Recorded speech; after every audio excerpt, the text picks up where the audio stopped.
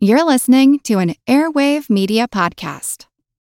Another day is here, and you're ready for it. What to wear? Check. Breakfast, lunch, and dinner? Check. Planning for what's next and how to save for it? That's where Bank of America can help. For your financial to-dos, Bank of America has experts ready to help get you closer to your goals. Get started at one of our local financial centers or 24/7 in our mobile banking app. Find a location near you at bankofamerica.com/talktous. What would you like the power to do? Mobile banking requires downloading the app and is only available for select devices. Message and data rates may apply. Bank of America N.A., member FDIC. Save big money when you start your next project today at Menards. Convert your current recessed lighting with energy-saving LED downlights from Fight Electric. They're bright and install easily in just minutes. They also go from regular lighting to nightlight mode with just a simple flip of a switch. Save big on all Fight lighting products now at Menards. Shop our lighting options today in-store and on Menards.com. Save big money at Menards. Recorded in Chicago, Illinois, with your hosts, Ken, Matt, Neil, and Jeff. This is Triviality.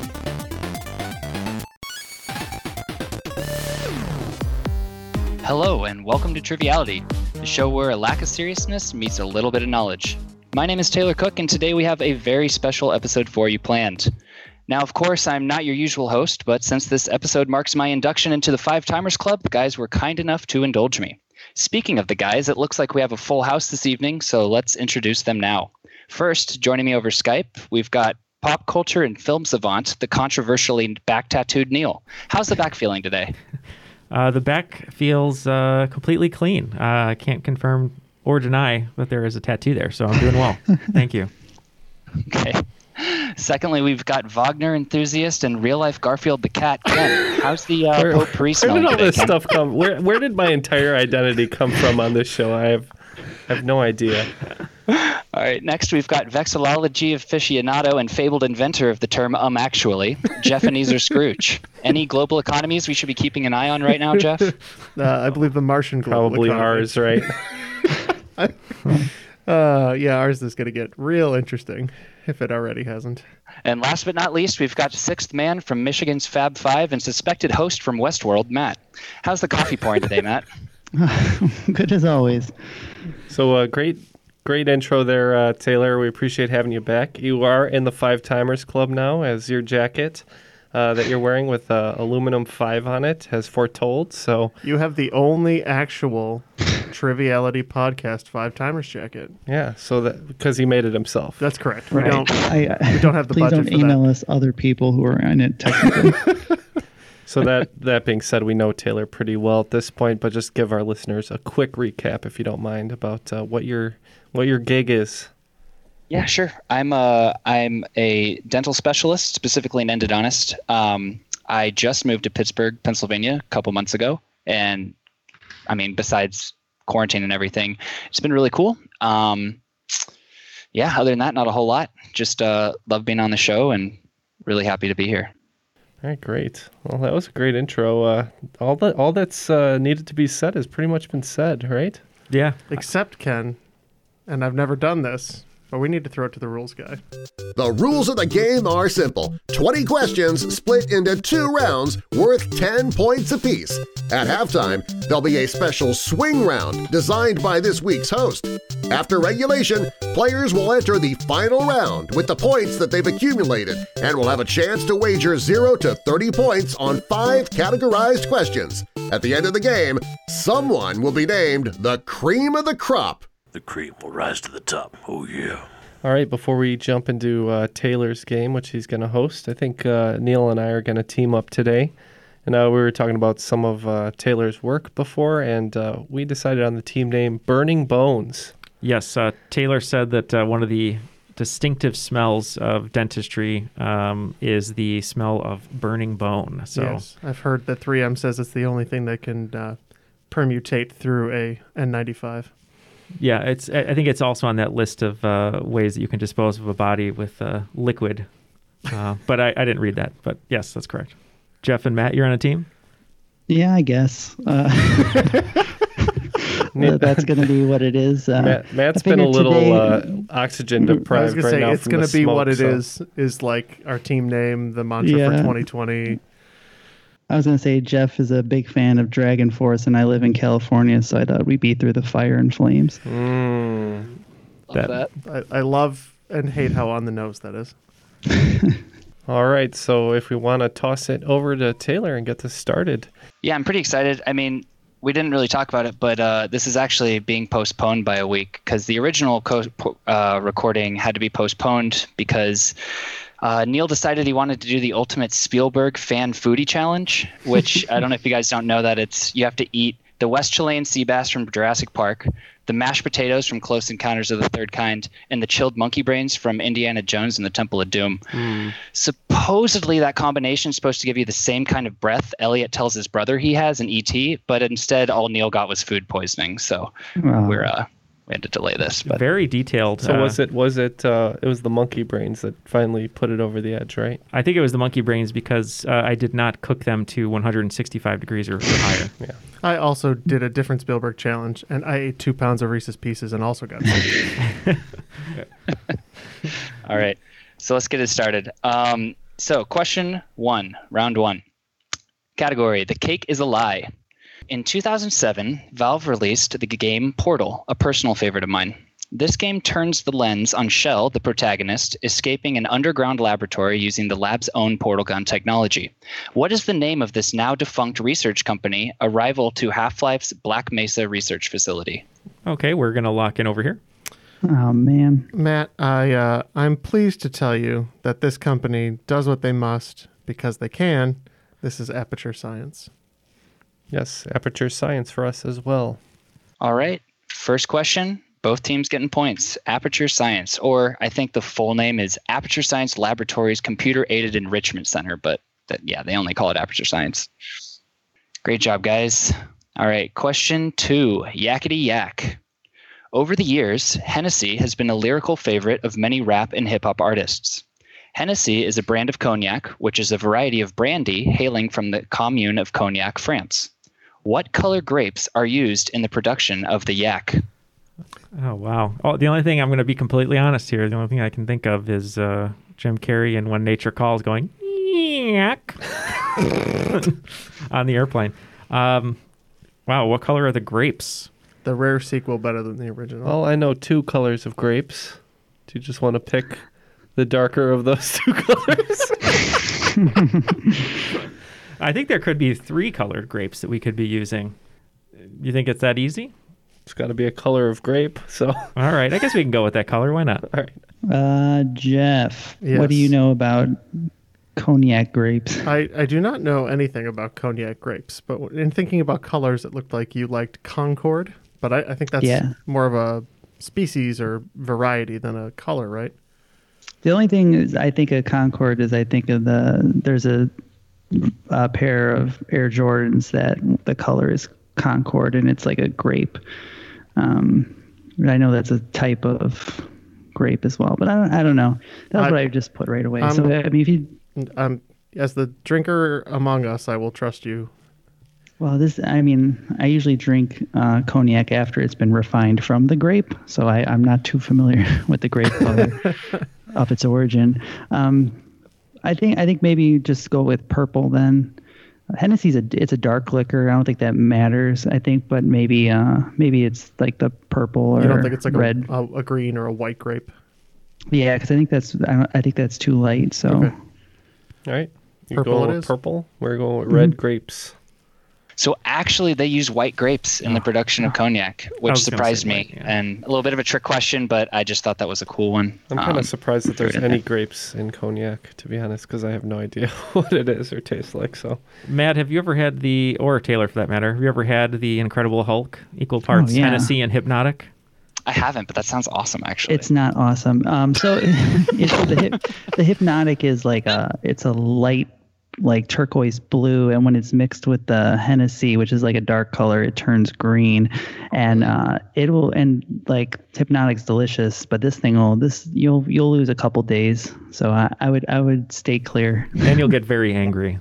Yeah, I've had Hypnotic. I've had them both individually, just not mixed, but I can see that being dangerous.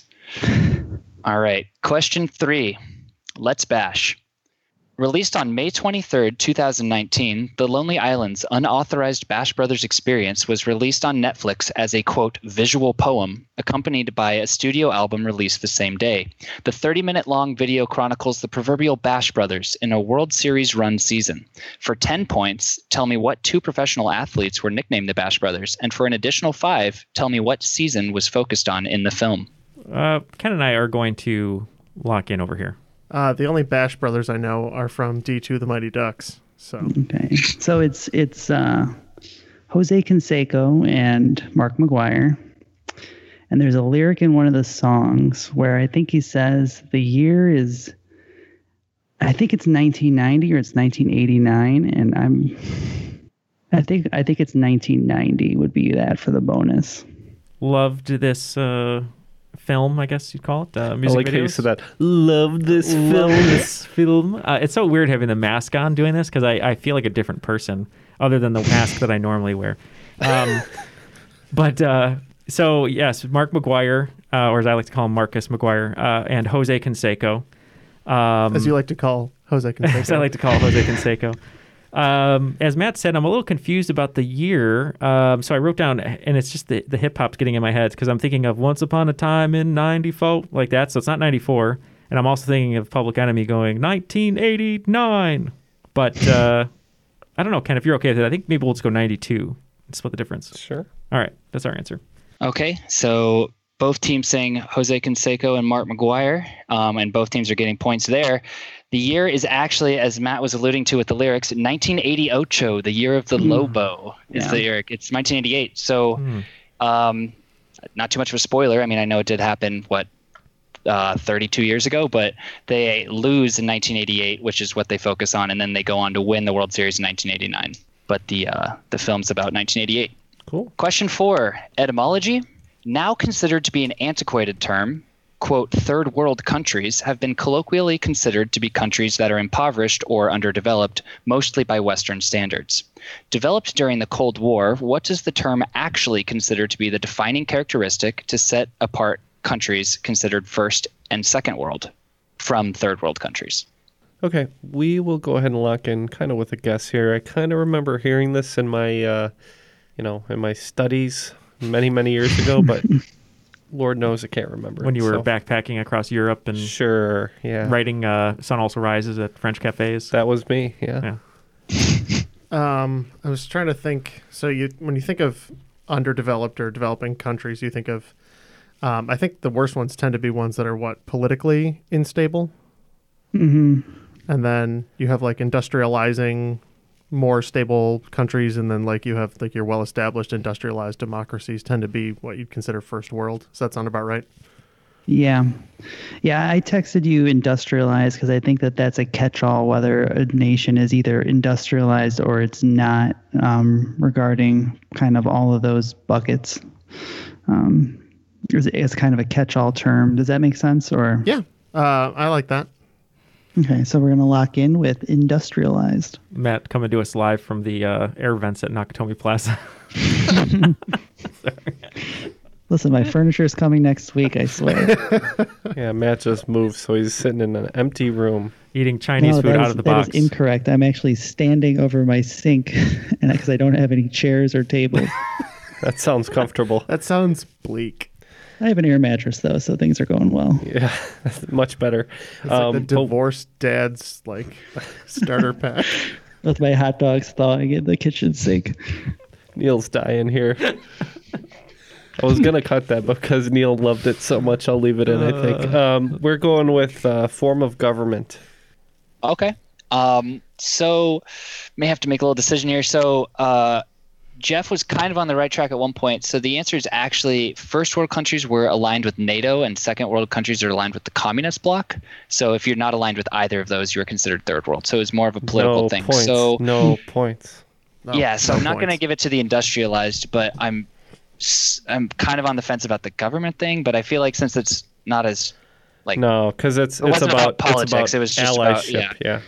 So, Taylor, according to your research, though, just correct me if I'm wrong, but Mark McGuire from the previous question, he was underdeveloped. Is that correct? He was overdeveloped. But at once was underdeveloped before he was yes. industrialized. Okay. Okay. All right, question 5. Maybe it's something in the water. Receiving a staggering 22% on Rotten Tomatoes, 2008 film Semi-Pro was not Will Ferrell's best received movie. However, I think it had some pretty standout scenes. One of my favorites is when owner, head coach, starting power forward, and pregame announcer Jackie Moon of the Flint Tropics claims he's never thrown up in his life. As a response, point guard Ed Monix asks him if he's ever been punched in the jejunum, and then proceeds to punch him, causing Jackie to throw up in Ed's face. The jejunum is the middle section of the small intestine.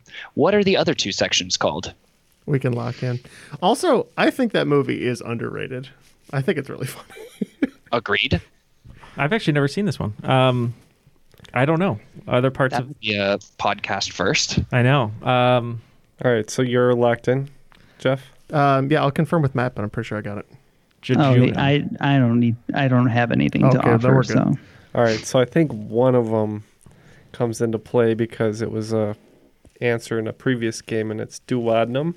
Oh, yes, the duodenum, yes. But I don't know what the third one is. Let's see, the duodenum, the jejunum, jejunum, and the duodenum, jejunum, and I'm just trying to think of if I had an ailment in this area, which is very possible. I was trying to see what I would have Googled. What did you blow out when you had food poisoning? Probably lots of things. The perineum, the pudendal nerve, and the, I don't know. Jesus.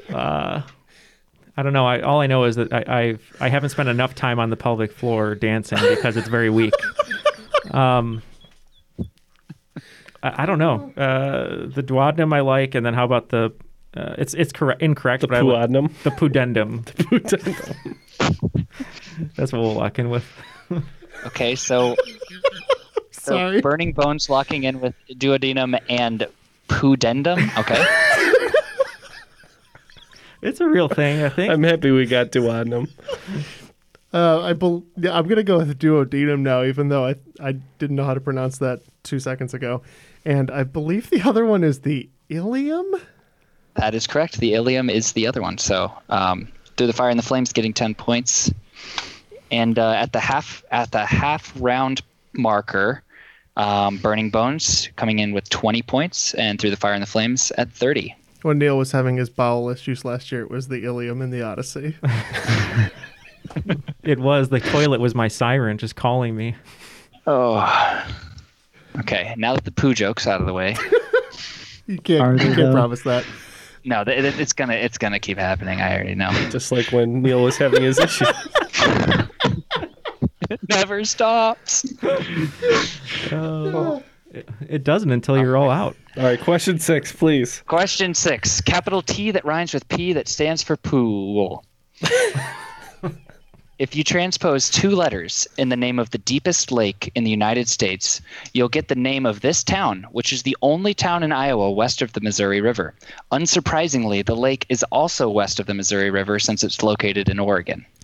All right, we are going to lock in with just a quick guess here because this is a little difficult for us, and I don't really know any Oregon lakes, so. All right, Matt, my thinking here is that the lake in question is Crater Lake. Yep. And that one I do know. The only thing I could come up with when I changed the letters around was maybe Carter, Iowa. Yeah. Well, I think the town is Carter Lake, right? Isn't that like how it works? Oh, that could be. Yeah. So yeah, if you transpose the R and the A, because I was thinking, I was going through the same thing. Yeah. Where I was like, Acatur? No, none of those work. So. Yeah, that was the only I think Carter Lake's probably our best bet. Sounds good. We'll lock that in. Yeah, we didn't know. I wrote Crater Lake, but I couldn't remember if that was in Russia or the United States, along with Great Bear Lake. But I wrote down Dubuque. I knew some people from Dubuque, just as a guess. That's what we locked in with. Okay, so Burning Bones locking in with Dubuque, Iowa, and Through the Fire and the Flames locking in with Carter Lake, Iowa, and the answer is Carter Lake, Iowa. Crater Lake being the deepest lake in the United States in Oregon. Yeah, it's a cool thing. So actually, not only is it west of the Missouri, so it's technically kind of in Nebraska, but it's completely surrounded by Nebraska on all sides too. You have to like drive through a part of Omaha, go into Carter Lake, and then get to the airport in Omaha. It's very strange, but did the river move after they drew the boundary? Yeah. So after they drew the borders, if you asked, that was going to be something about an oxbow or something. I'm not sure exactly how it works, but the river moved. Moving on to question 7: Who run the world? The first armed expedition led by a woman in U.S. military history happened during the Civil War, when our heroine led a raid that liberated more than 700 enslaved people in South Carolina. Who was this incredible woman? Okay, we are locked in over here. For being a history buff, my Civil War history is impressively terrible. Well, if you're looking at impressive women in this time frame, isn't Sojourner Truth usually an answer that we use around this time? I think she's a little later. But I mean, or is Harriet Tubman too early? I think we're just thinking in the wrong direction. Mary Todd. Yeah, we got nothing. Abigail Lincoln. I looked at Ken. We had the same thought. I believe this is what they chronicled in Cynthia Erivo's Harriet. So we went Harriet Tubman.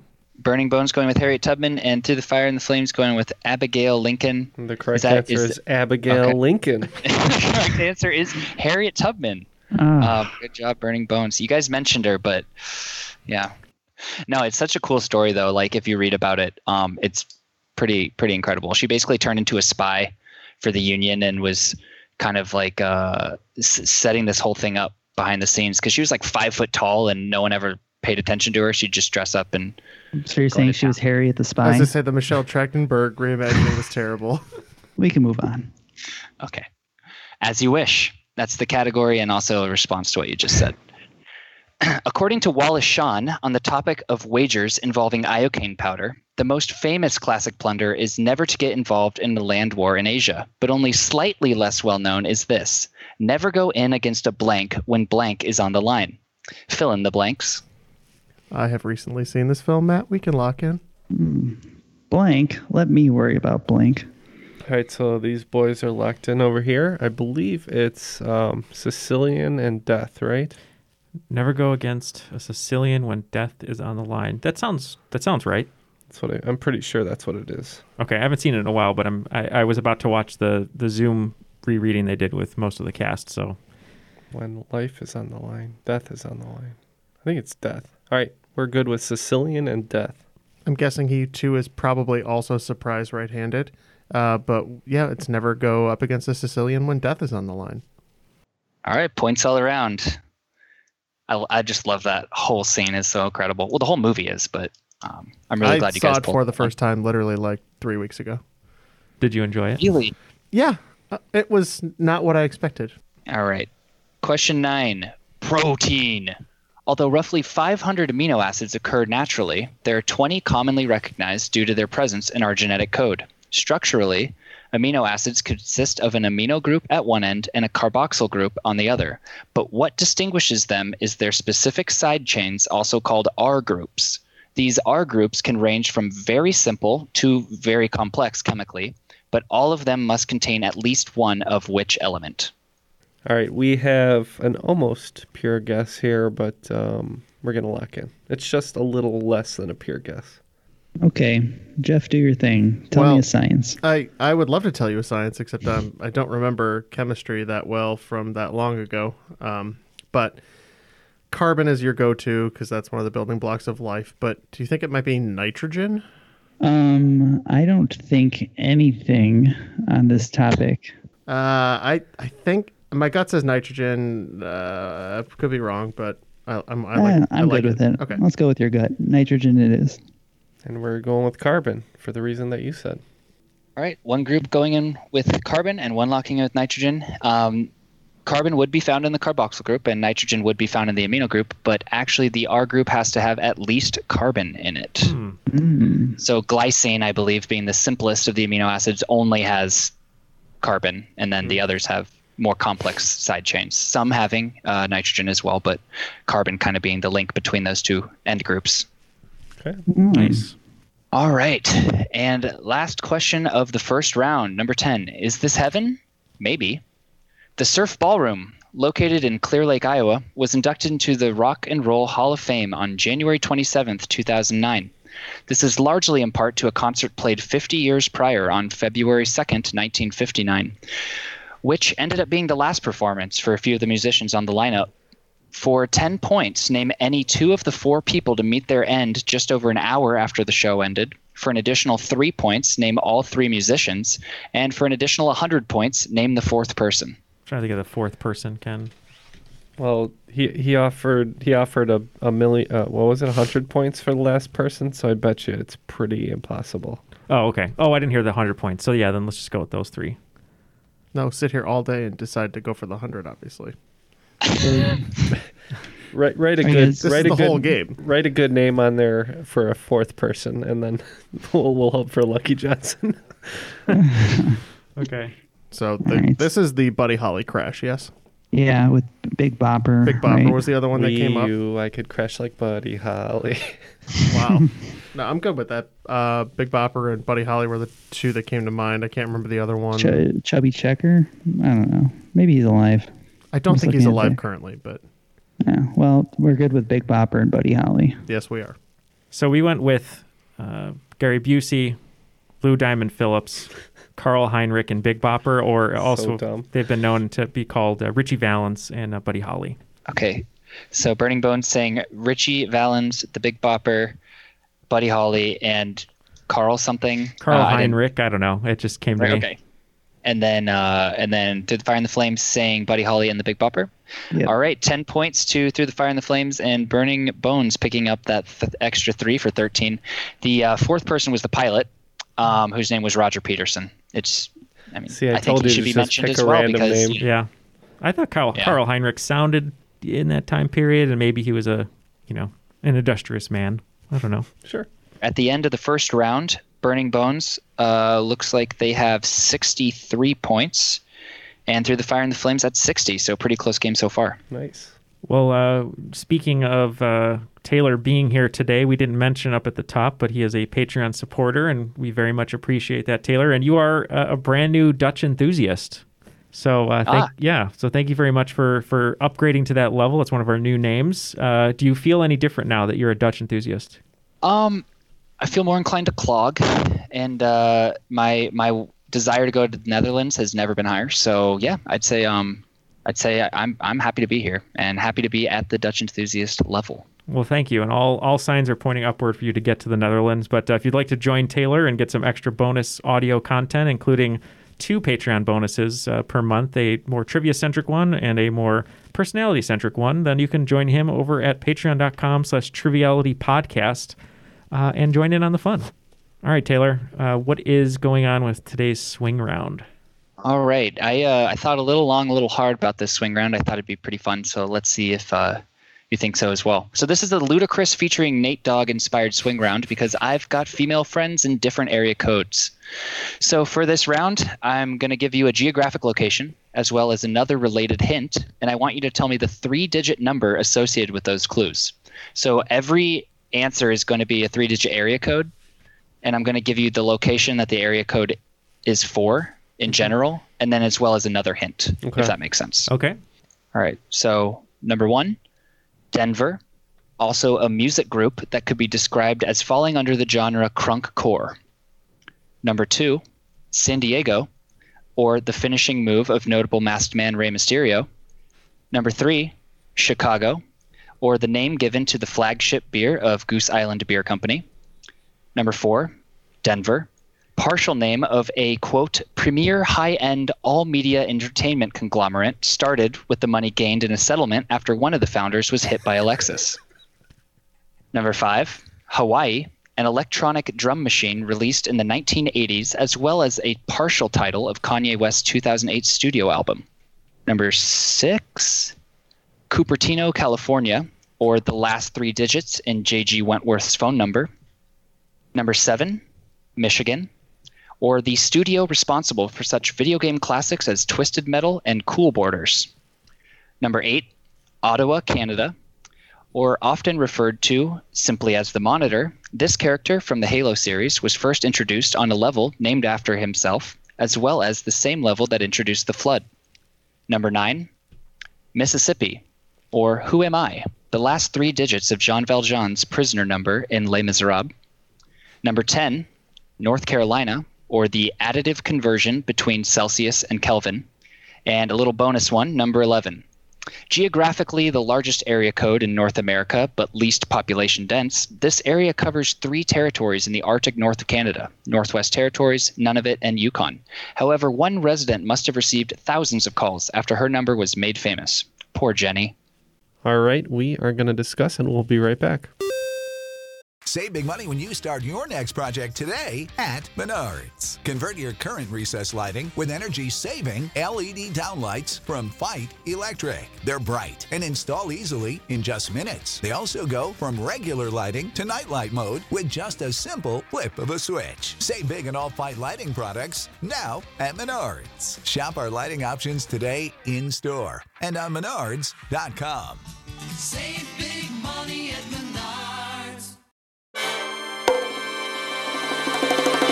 Welcome to From Beneath the Hollywood Sign. If you love old movies, Hollywood history, or the golden age of filmmaking, you've come to the right place. This is the podcast that talks about amazing stories of Tinseltown from another era and fascinating conversations with writer-producer Steve Cubine and actress-writer Nan McNamara. One particular argument, he ended up dislocating Ava's jaw. Ava, she was such a tough cookie. Rather than cry or scream or anything like that, Or call the police. She should have, exactly. What does she do? She takes an ashtray and she knocks him over the head and knocks him unconscious. That's how she fought back. She didn't know what to do, so she called Louis B. Mayer. I think I've killed Howard Hughes. What do I do? Revisit a time when the pictures were still big and everyone was ready for their close-up. When you want Tyrone Power instead of Tom Hardy, Jennifer Jones instead of Jennifer Lawrence, or Robert Mitchum rather than Robert Pattinson, then From Beneath the Hollywood Sign is the gin joint for you.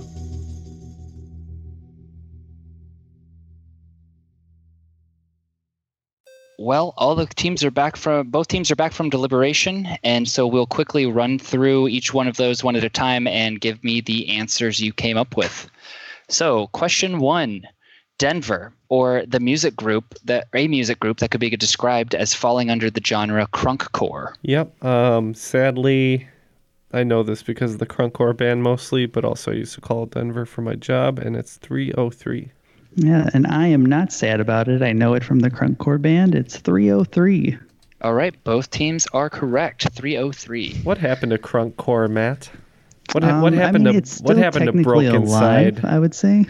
Oh, I think it mostly became mumblecore, and then they started adding metal guitars to it. So what happened to Breathe Carolina? Breathe Carolina, is that the? They actually make just electronic music now, and they're actually really big in the scene. Hey, there you go. You can make it as long as you change everything about yourself. Improvise, adapt, overcome. All right. So, number 2, San Diego, or the finishing move of notable masked man Rey Mysterio. We went with the 619. Yeah, his son actually just hit this move at a recent pay-per-view. I believe it's 619. All right, both teams with a Booyaka 619. Both teams are correct. All right, number 3, Chicago, or the name given to the flagship beer of Goose Island Beer Company. Figured this one might be a little on the nose for the group, but... On the beak, you mean? On the bill, 312. Yep, it'd be pretty hard for us to miss. It's all over the place. 312. Great beer. 312 is correct. All right, number 4, Denver, partial name for a, quote, premium high-end all-media entertainment conglomerate, started with the money gained in a settlement after one of the founders was hit by a Lexus. You got to do the impression of the song. I don't remember. Entertainment 720, where dreams come, they come true. Yep. We also made our money the old-fashioned way, and we said 720. Both teams are 720. Both teams correct. All right. Question 5, Hawaii, or an electronic drum machine released in the 1980s, as well as a partial title of Kanye West's 2008 studio album. Yep, a lot of famous beats made on this machine, used for 808s and heartbreaks. We went 808. Shout out to Kesha. Don't know her personally. Don't imagine she listens to the show, but this is where I found out about the Roland 808. So we said 808. 808 is correct. She might listen to the show. You never know. What are we on, number 6? Cupertino, California, or the last 3 digits in J.G. Wentworth's phone number? Yep, we believe J.G. Wentworth is 877 cash now, so we transpose now into 669. Yes, we did the same, sang the song, got over it, and then said 669. All right, 669 is correct. And for any of those younger listeners out there who've only had touchscreen phones their entire lives, at one point, every number corresponded with 3 letters or 4, and that's how you get the answer to this question. Number 7. Michigan, or the studio responsible for such video game classics as Twisted Metal and Cool Borders. Yep, this is about where we fall off with our correct answers. So we said 212. Yeah, this is one that I remember strictly from playing PlayStation demos in around the year 2000. I believe it's 989. And 989 Studios is correct. Next one giving at least one team a little bit of trouble, so we'll see how that plays out. Ottawa, Canada, or often referred to simply as the Monitor. This character from the Halo series was first introduced on a level named after himself, as well as the same level that introduced the Flood. Yeah, we had no idea here, and we just said 606. Yep, never played a Halo game myself. I just went with the area code where I'm at now and said 310. Okay, unfortunately no points here. Ken mentioned earlier this being his favorite or the best level in any of the Halo games. It was definitely my favorite, and that would be 343 Guilty Spark. Or just 343. Yeah. Spark. Question 9. Mississippi, or who am I? The last 3 digits of Jean Valjean's prisoner number in Les Miserables. Matt had a pretty interesting way of coming to this question. Why don't you talk us through that, Matt? Well, I mean, the only way I know this is that Sideshow Bob is the same prisoner number, and his prisoner number was 24601, so he said 601. Wow, I didn't know that. Yeah, 24601, so he said 601. Yep, 601 is correct.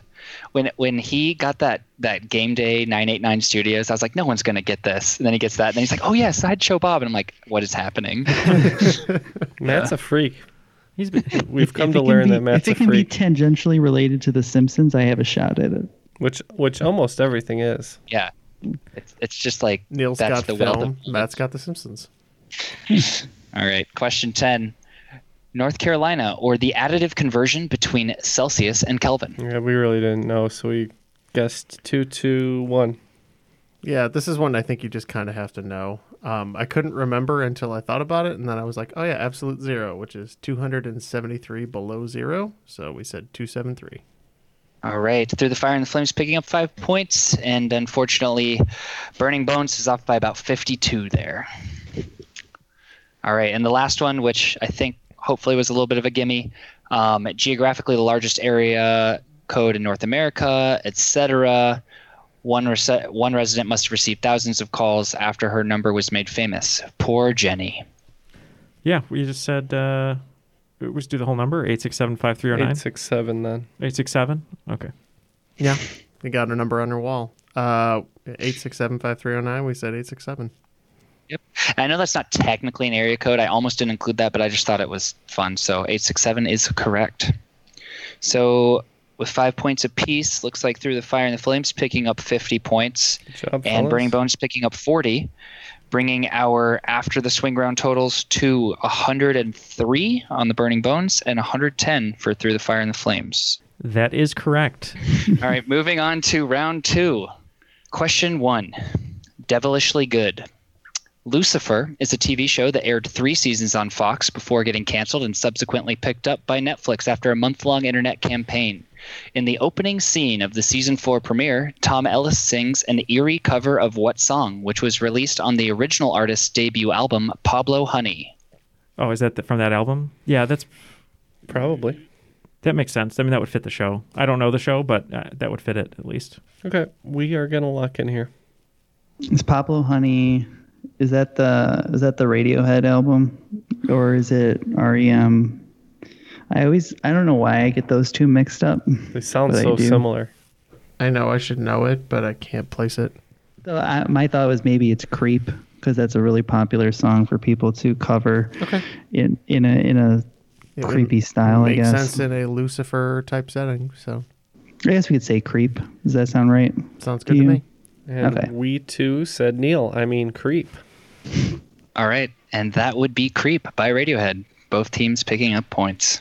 What if I was Lucifer? What would be the difference? I would think you'd have less stomach issues. Yeah, that's true.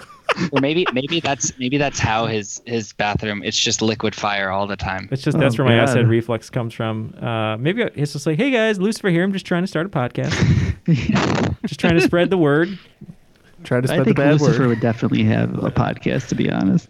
All right, question 2. White girl wasted. All we're going to do here is an analogy. You may know the phrase, ain't no laws when you're drinking claws, as popularized by YouTuber Trevor Wallace during the summer of 2019. If claws in the phrase is a reference to the hard seltzer company White Claw, then please complete the following analogy. Ain't no rulies when you're drinking blank. Note, I've been trying to popularize this phrase for well over a year now, so feel free to use it whenever you'd like. Ain't no rulies? Oh, we can lock in. Done. I got a fridge full of them. Oh, can you spell that? I think Can it's I more spell- about how it sounds. He's saying rules, but he's saying it funny, so it matches whatever this is. Ain't no rulies. Ain't no rules. This is going to be a classic Neil overthink. Yeah, Neil doesn't get it. It rhymes with rulies, and it's a Rulies. beverage. What can you give me the origin of the word rulies? Can you repeat the ain't no rulies thing? Oh my god. No. I can repeat the whole There's question. literally nothing in the question. It's a alcoholic beverage that rhymes with rulies. Warmer. Okay, Neil and I have no idea. We know it should probably rhyme with rulies, but we just can't get this one. Oh, this one comes in varieties of blueberry, acai, wild raspberry, black cherry, and I forget the other one, but I believe these are Trulies. I think it also comes in grapefruit. And yes, that is truly hard seltzer, or in this analogy, Trulies. I have heard of that. I have never heard of that, so that's why I was so confused. All right, moving on to question 3. Pain don't hurt. Having military units in the British Army since 1815, as well as units in both the Nepalese and Indian armies, this ethnic group is known for 2 things: the kukri, a forward curving knife they wield, and their reputation for fearless military prowess. Such is their reputation that Field Marshal Sam Manekshaw was once quoted saying, "If a man says he is not afraid of dying, he is either lying or he is a blank." Okay, so my first thought and what I texted Jeff was the Kurds. I think that they're from that region, and I know that they kind of are constantly fighting because they don't really have a place of their own. So it kind of makes sense that that's what they'd be known for. What do you think, Jeff? Kurdish. Yeah, I'm okay with that. I don't know any better, and you're in the right region, so I'm good to lock it in. Okay, we're gonna lock in with the Kurds. Sounds like a pretty good answer. We weren't sure at all. He said Nepal and India. So we know, I believe it's called Urdu, is a dialect that they speak in India. So we just said Urdu, but we're not sure. Burning Bones locking with Urdu, and Through the Fire and the Flames locking in with Kurds. The answer is actually Gurkha. Is the name of that group. Yeah, the Gurkha people. They've been in the British Army for over 200 years now, and they still have a pretty strong presence. If I'm not mistaken, like having full units still. Okay, moving on to question 4. Kind of the opposite of a twister. From August 10th to 11th, 2020, the Midwest was ravaged by a windstorm that destroyed 10 million acres of crops in the state of Iowa alone, which accounted for roughly a third of the state's agricultural area. What is the name given to this type of storm, which is classified as a band of storms that have wind speeds of at least 60 miles per hour, a storm front that is at least 250 miles long, and are maintained for at least 6 hours? The storm in this case topped 600 miles in length, covering 9 states, and hit wind speeds of over 125 miles per hour, equivalent to a Category 4 hurricane. So I'm looking for the name of this type of storm. I remember specifically learning this word recently because of this, and I'm having trouble putting it together. I know for sure the first letter, though. And we're just going to have to tap on this one. Okay. So they don't know what... So I wrote down Dorado, Sounds a little too much like Dorito for my liking, but that's the amount of syllables and it starts with a D. Let's just get this over with and say Jason Derulo. Yeah, we're gonna say Dorado. We're terribly close. I might need to make a decision here. So the answer is derecho. Tornado actually being Spanish for essentially meaning twisted. Derecho is basically Spanish for meaning straight because that's the way the storms move. Dorado is really close. I'll give it to him. I think I'll give it to. Yeah, because it's you were right. It starts with the right letter. Has the same amount of syllables, off by like one letter. Not that big of a deal. Very generous. The next tie will go to Fire in the Flames. Question 5. South Park did it. In a 2001 South Park episode with a title that did not age well, a central plot point focuses on Timmy and Jimmy getting in a gruelingly lengthy fight in a parking lot. Most of this fight scene was actually a shot-for-shot remake of a 6-minute-long alleyway fight between Rowdy Roddy Piper and Keith David in what 1988 sci-fi action thriller directed by John Carpenter? The fight scene is regarded as one of the best film fight scenes of all time, despite being non-lethal for both characters. And so long. Yeah, it's very long and very... it's boring. Very tired. They're very tired with each other. But we're locked in. Me and Neil have obviously seen this. Yeah. Which movie? This is the bubblegum movie, right? He's on a lot of something. He's here to kick ass, possibly. I came here to answer trivia questions and chew bubblegum. Yeah. All out of bubblegum. I think this is called They Live. Okay. Yeah, so I believe we're going to lock in with They Live. And that might not be right, but that's what we're locking in with. And we're in with They Live. Yep, it would be non-lethal for both characters in the fight scene if they both live. So They Live is correct. The halfway point of round 2, both teams picking up 30 more points. So Burning Bones brings them to 133, and Through the Fire and the Flames at 140. Oh, very close. High-scoring game. All right, moving on to question 6. Now, that's what I call crime. Andre Stander was one of the most infamous bank robbers in South Africa's history. Between 1977 and 1980, he robbed nearly 30 banks, stealing nearly $81,000 in today's economy. He was most notable for oftentimes robbing banks during his lunch break, ironically where he would return to work in what profession? All right, I had a sly guess on this, so we're going to lock in. Yeah, great guess over there. He's either a bank teller, so maybe he's like robbing his own place and then going back to work afterwards. Yeah. Or he could be a cop. Yeah. No, I like the idea that he's like a bank person robbing banks. He's a bank teller? Yeah. Okay, we're going to lock in with bank teller. We also said bank teller. So I heard it mentioned, but unfortunately no points here. He was actually a police officer, and he would often be the first on the scene investigating his own crime scenes, essentially covering it up. Apparently there was a movie about him, so I kind of thought Neil might have seen that. I think I rented it at Blockbuster for people. So that would make sense if that is the movie then. Right. Stander and Deliver, right? Yeah. I think, yeah, that sounds about right. Okay. Moving on to question 7. Slaps the Hood. You can fit so much art in this bad boy. In November 2017, the world record for most expensive painting ever sold was shattered when Da Vinci's painting Salvator Mundi was sold during an auction. Within $50 million, I want you to tell me how much it sold for. Yeah, we're going to go ahead and lock in here. So, Jeff, I think we're probably looking north of 500 million, do you think? I don't think it was that high. That's a lot of money. $500 million for a painting. I mean, don't get me wrong. The number I had in mind was 100. It's a good-ass painting, though. The number I had in my head was 135 million, so I don't think it's quite that high, but... Okay. So do you want to go like 175 then, or 150 maybe? 175 gets us to 225. That's a good amount of money. You're a cheapskate. So, all right. So 175. So we're going to say 175. Yeah. Cheapskate. Yeah, Ken and I both had numbers. We split the difference. We locked in with 306 million. Okay, so one team locking in with 306 million, the other locking in with, you said 175? Mm-hmm. So Actually, it sold for $450.3 million.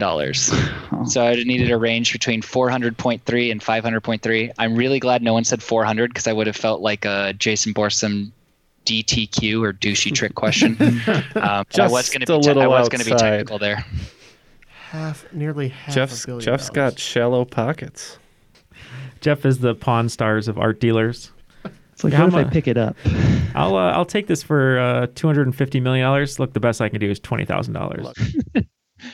All right. Question 8. The best worst Halloween costume. Children's author Dave Pilkey has been incredibly prolific, especially in the 1990s when most of his work was published. Most famously was this series that followed pranksters Harold and George through their adventures as they hypnotized their evil principal, turning him into the character for which the series was named. The books haven't all had a clean sheet, however, having been reported by the American Library Association to be the most frequently challenged books in 2012, and explicitly banned in some schools due to them, quote, encouraging children to disobey authority. What is this book series? I think we're good to lock in. But speaking of Halloween, you guys see that trailer for that Adam Sandler Halloween movie? That's oh yeah, Hubie Halloween or whatever. Yeah, see, the man turns in the best performance of his lifetime. You deny him the dignity of a nomination, and now he's doing voices again. He said if I don't get nominated for an Oscar, I'm going to make the worst movie I've ever made. That's what he said. And But he already made Jack and Jill. Wow, that was simultaneous right there. Wow. Must have been bad. All right, we're locked in. Yeah, I don't know. You can't think of any book series from when we were kids? Like I said, I read Goosebumps, but I know your that's Captain not, Underpantses or if it wasn't a Narnia or a Goosebump, I was not interested. One single Goosebump. For some reason, I like Captain Underpants, so let's just say Captain Underpants. I think Jeff's right, unfortunately. So both teams locking in with Captain Underpants? Yes. That is correct. Captain Underpants. That makes me feel good because that was going to be my guess. I'm glad you knew it, though, and you were sure. All right. Question 9. Amish children, according to Weird Al. Last time I hosted a show on Triviality, I asked about the difference between an omelet and frittata. Both teams got it right, so I'm rooting for you going into this one. Maybe this time we'll make it through without having to hear Neil's hummus omelet story again. For this question, I want to know about omelets specifically. What 3 ingredients are always used in a traditional French omelet? I think I have an in on this, and let me write down what that is. So you want to lock in with those 3? Yeah, although the French also love their cheese, Ken, so I've been told. J'ai coupé le fromage. Okay, so we locked in with We get it. eggs, butter, and milk. All right, eggs, butter, and milk for them. I remember an episode of Chef Show on Netflix where he cooks an omelet for Wolfgang Puck, and I'm pretty sure all he puts in it is mushrooms. So that would make it butter, egg, and mushrooms, and then they just put a little chive on top, but we said butter, egg, and mushroom. Okay. So unfortunately, no points. Based on my research, and I looked this up a bunch just to make sure, so I looked at a bunch of different sources, but all you really need for a French omelet is eggs, butter, and salt. The mushrooms, I mean, yeah, obviously you can put mushrooms and things, and I thought people might guess cheese as well, but yeah, pretty run-of-the-mill. I would have accepted water as an ingredient because you can sometimes add like a teaspoon of water just to kind of make the eggs a bit lighter, but yeah, no milk necessary. And although I love mushrooms, but oh, that's right. Doesn't Wolfgang bring the mushrooms over? He's like, throw some of these in here. Yeah, I think that's the first episode of that show. It's a great show. Yeah, he's great. He's like, oh, put some of these morels. They're morels. Yeah. He's like, oh, we just picked these. They'll be great. I could watch Chef Show all day. Yeah, it's great. So I love it. Yeah. Question 10 and rounding out the second round. It's in the game. The year was 1972. The city was Pittsburgh, Pennsylvania. The setting was the AFC playoffs. Football history was made when Steelers running back Franco Harris caught a deflected pass inches above the ground and scored, resulting in a Pittsburgh victory. The play is now referred to as the Immaculate Reception and is widely regarded as one of the greatest, as well as controversial, plays in NFL history. On to which team befell the unfortunate fate of defeat during this unforgettable moment in sports? I think I have the correct answer. I'm going to be completely honest here with our friends Julia and Lauren at Miss Info. Their episode on this historical fact is in my queue, ready to listen to, and I have not listened to it yet, so I'm just going off my gut. So we're locking in. So the clue, the category being it's in the game, makes me think that this is potentially against Coach John Madden, who coached, I believe, the Raiders at the time. So I'm going to guess that this was the Raiders. How does that sound, Jeff? I like it. Yeah, the Raiders sounds more correct. I don't know why I put this. I put the Browns for some reason, but that's what we locked in with. Okay, so Burning Bones locking with the Browns, and Through the Fire and the Flames locking in with the Raiders.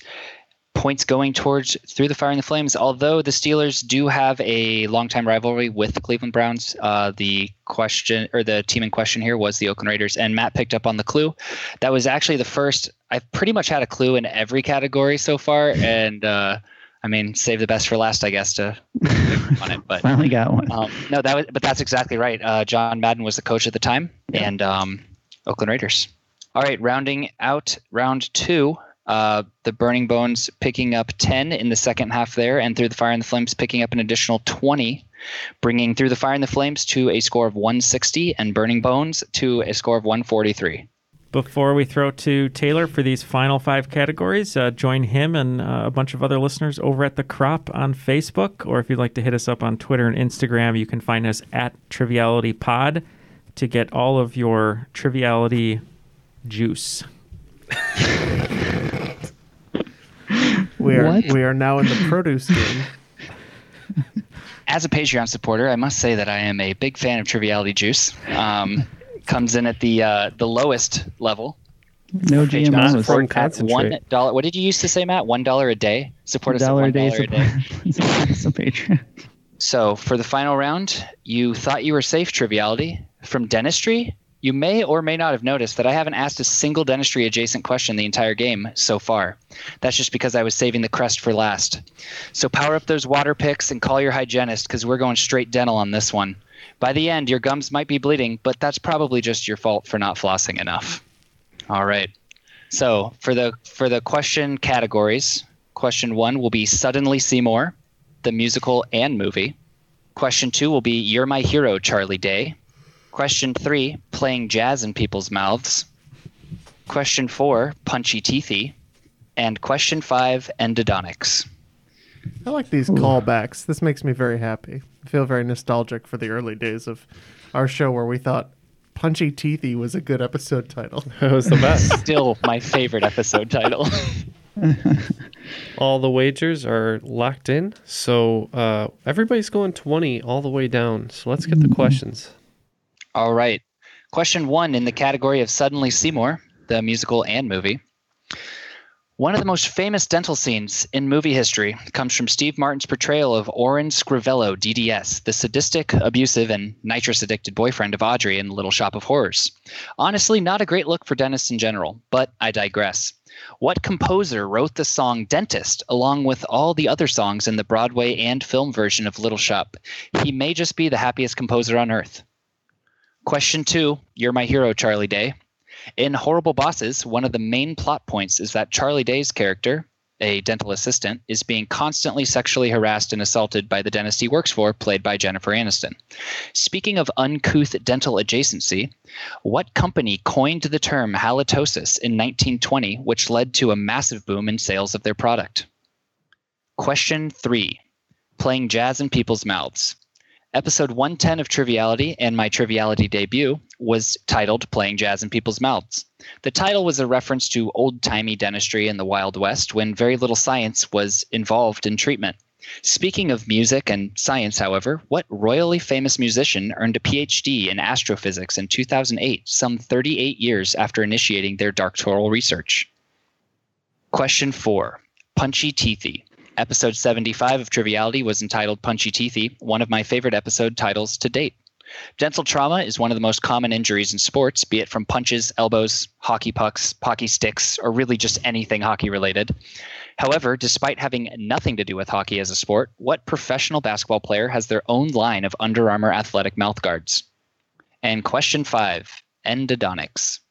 As an endodontic specialist myself, I'd be remiss not to include a question about my own field of work. What term can be generally defined as a soft, wet, shapeless mass of material is also used to describe the vascular, lymphatic, and nervous supply to a tooth? Ken. You are soft, wet, and shapeless. Yeah. All right, we will consider these answers, and we'll be back. Want to learn how you can make smarter decisions with your money? Well, I've got the podcast for you. I'm Sean Piles, and I host NerdWallet's Smart Money Podcast. On our show, we help listeners like you make the most of your finances. I sit down with NerdWallet's team of nerds, personal finance experts in credit cards, banking, investing, and more.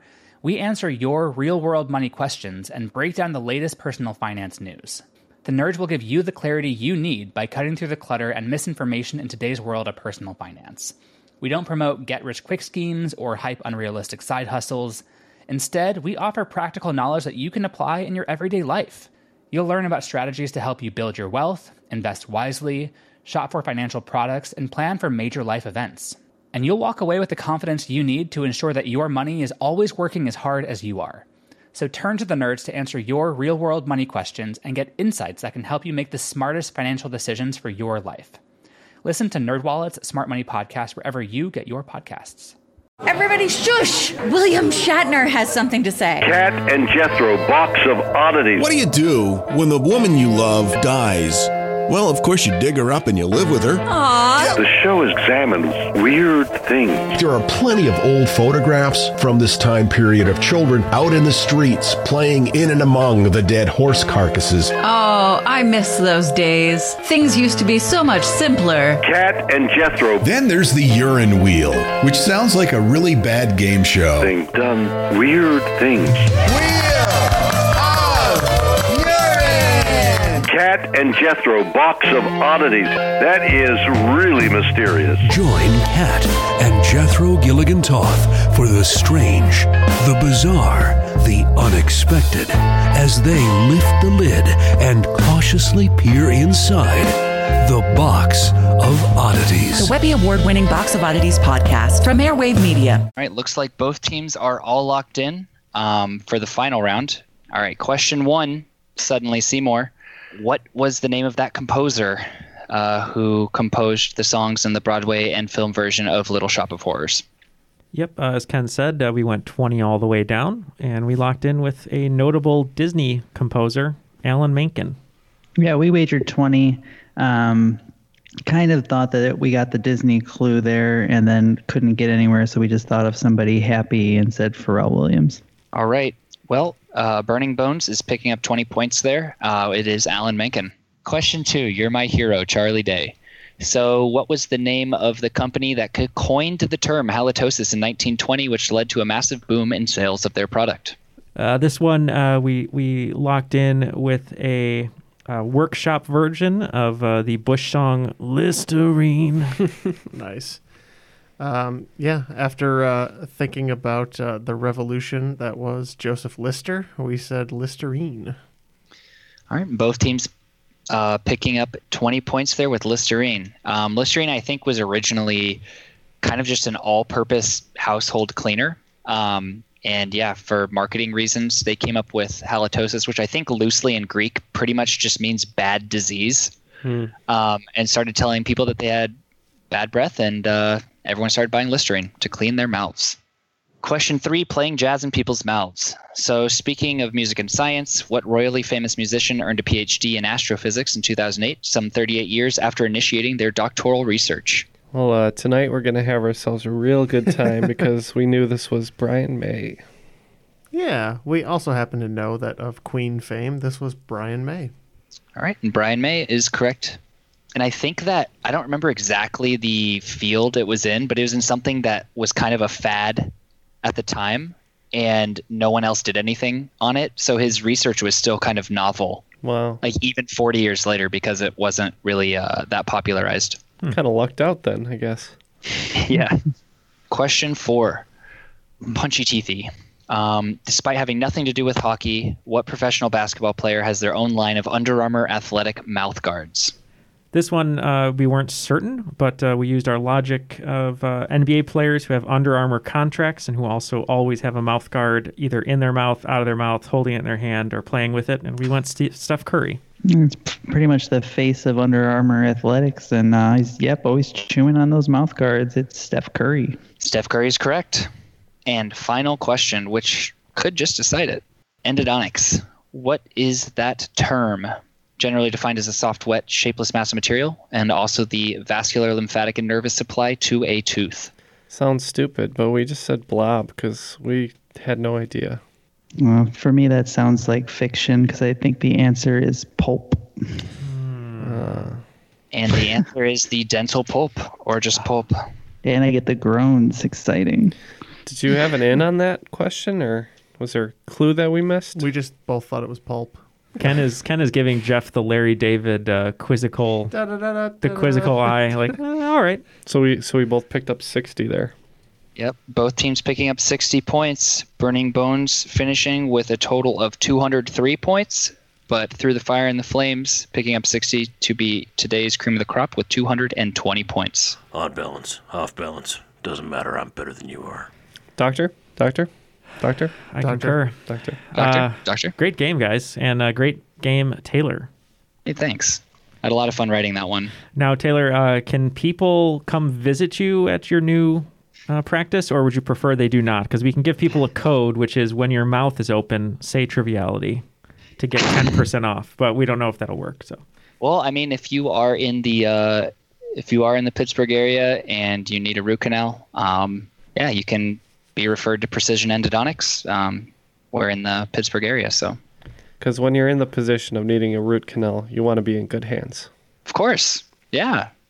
And as I like to tell people, anytime anyone ever finds out what I do for a living, they go, "Oh, that's awful. I can't even imagine doing that." And I say, "Well, I hope I never have to see you, but if you do need me, I'll be here."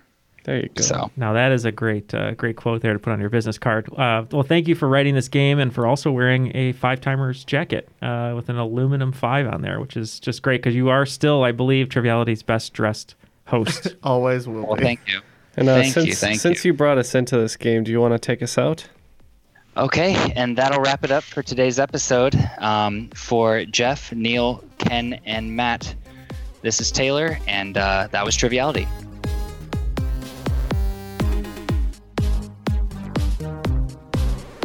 JG went with cash now. I don't know. It'd be so great if he was the spokesperson. Dasher, Dancer, Prancer, Vixen.